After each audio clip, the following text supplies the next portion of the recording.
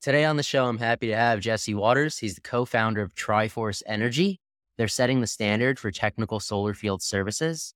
And he's going to share a story with us about how he jumped from being a union electrician to the renewables field and creating his own solar company.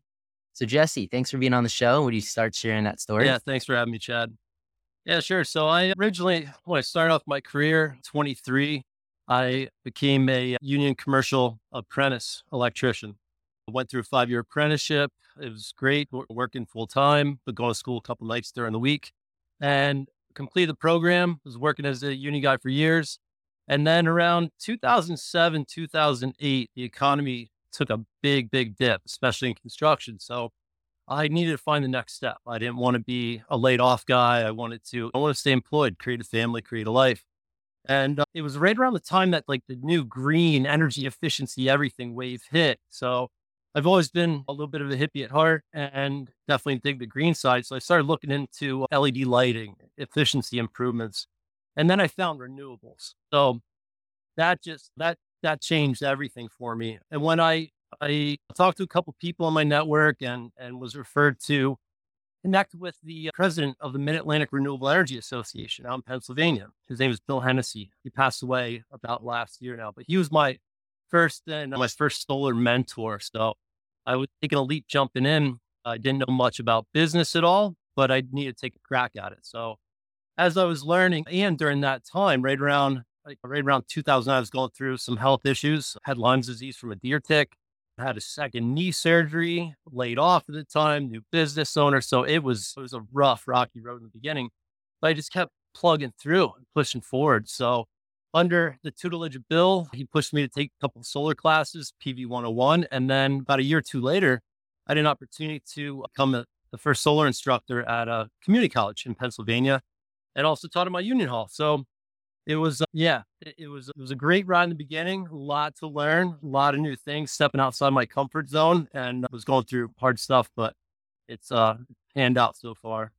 How did you stay optimistic about the future with health issues? How did you keep pushing forward? The one thing that I've always kept in my life and that I hold really near and dear to me is, I'll say to myself or say to others at times is, you're gonna fall in potholes on your path. It's everything you go through are just stepping stones, but sometimes you're gonna miss one of the stepping stones, fall in a pothole.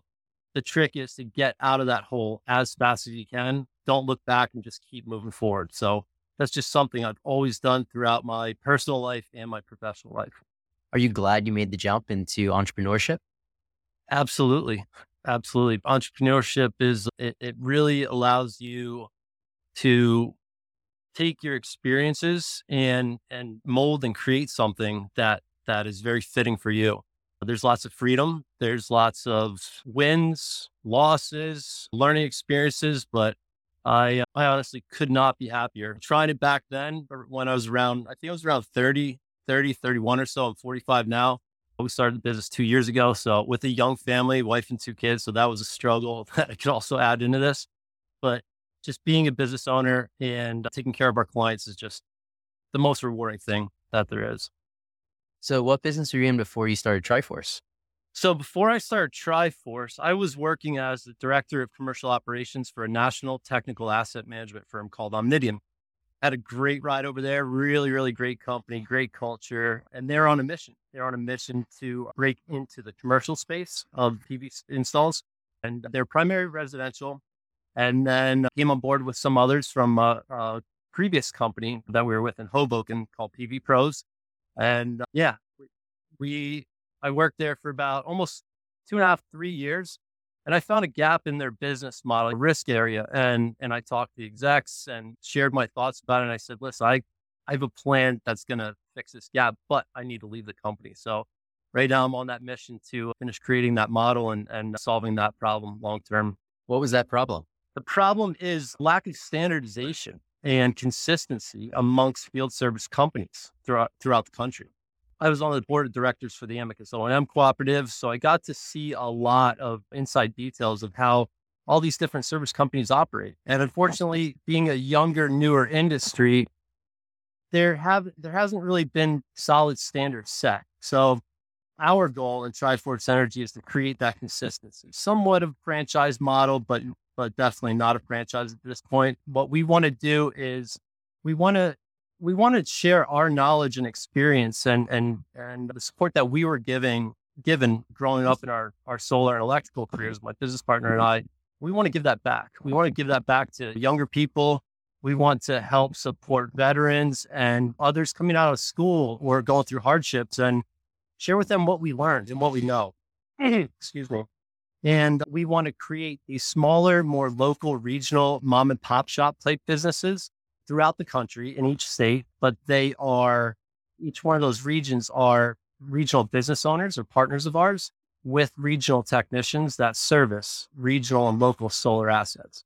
So that's the plan so far. And we're making a lot of headway really, really quickly. We started the company about 2 years ago. We went fully live with it about a year and a half ago. And in less than a year, we already had 6 full-time employees. So it's been a really rapid ramp and fun and exciting. How are you making headway in setting the standard? Ooh, that's a good one there. So that's our crux is trying to not just set our own standard internally, but also be involved nationally and help set those standards. So we're big believers in it. We're big believers in if we learn something once, we shouldn't have to learn it again. So we're really big on documentation, process, procedure, and policies internally. And that's still in full swing development. We learned a lot over the years and we kept a lot of good notes. So we're definitely fast tracking that.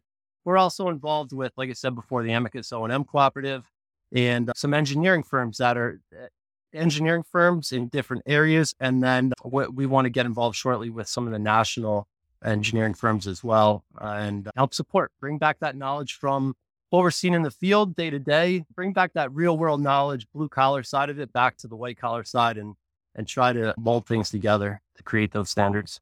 So when you come into an engineering firm, are you helping them with like the experience? All right, these are some of the standards in solar that you need to oblige by. Yeah, absolutely. So we'll give feedback to some of our clients that are pure play engineers or solar EPCs, pure play installers. We bring back knowledge and what we're seeing in the field, better design, better areas for improvement of designing these systems to help support the post-installation work that's being done, which is preventive maintenance inspections annually, corrective repairs, troubleshooting, things like that. So we do that, but then we're also somebody working with an engineering firm right now that is working nationally across the board with all types of different solar companies, developers, installers, financiers. And he's been collecting feedback from all these different service companies out in the nation to see where there is some consistency and standardization. So we're trying to spend as much time as we can with him to pull all that data together and give additional feedback and such. I think you have 100,000 people doing solar. Everybody has their own style. And so, yeah, very true. It's still somewhat the Wild West in solar. The industry's, it's been around for a while, especially it started way back in California. But as it's new in each area, it's a lot of people still trying to figure a lot of stuff out. I've been saying that for years too. I kind of look at the solar industry like we're definitely out of middle school. I think we're pretty much knocked through junior high at this point. We're still in high school, but we do have a long way to go to improve overall in all different areas of solar. But we're on our way to that, that bachelor's and master's degrees. and are you seeing the technology evolve a lot? Yeah, the technology, yes and no. We've been typically so busy with annual preventive maintenance inspections of older legacy systems. We're seeing some change in the technology in quality control inspections, also commissioning of systems. The one thing that I think is super cool that's newer to the East Coast, I'm not going to say it's brand new, but it's a little bit newer, is photovoltaics. So these big, huge floating systems on like docks out on reservoirs. That's tricky. It's super cool if you like going fishing during the workday because that's the newest thing. But the rest of the technology, we're seeing some battery storage. We haven't been too involved with that right now, but we're getting more and more requests. New charging's coming about. But as far as inverters on these systems, I haven't seen a huge change that affects us as a service company. What would your advice be to new entrepreneurs? Well, before trying to become a new entrepreneur, get the experience, build the confidence. Don't just work for one company for 5 years, 10 years. Bounce around a little bit. Try to gain as much knowledge as you can from how different companies operate. And then once your confidence is that boosted, like I mostly know this, like I may not be perfect and know everything about it, but I'm confident enough that I know I can make this happen. So get that knowledge and experience, build that confidence, and just grind. Just go for it. Don't look back either. Somebody else, actually, my father-in-law's one of his best friends said to me, he said years ago, he's like, Jess, you got to find that one thing in the niche of the industry that you're in, and never think that it's riskier to work for yourself than it is for business. And I scratched my head for a second. It didn't make sense. And I asked him more. He said, when you're working for whatever employer you're at, you don't know all the fine details of what's going on behind the scenes. You don't know the financials. You don't know what their plans are. So it's actually less riskier going to work for yourself and becoming an entrepreneur. And yeah, it's difficult at times, but you don't really think about working that 40 hours a week for a paycheck. You just work, like whatever it takes. You have flexibility. So if you don't want to start till 10 in the morning, go ahead, but you might be working till 10 at night.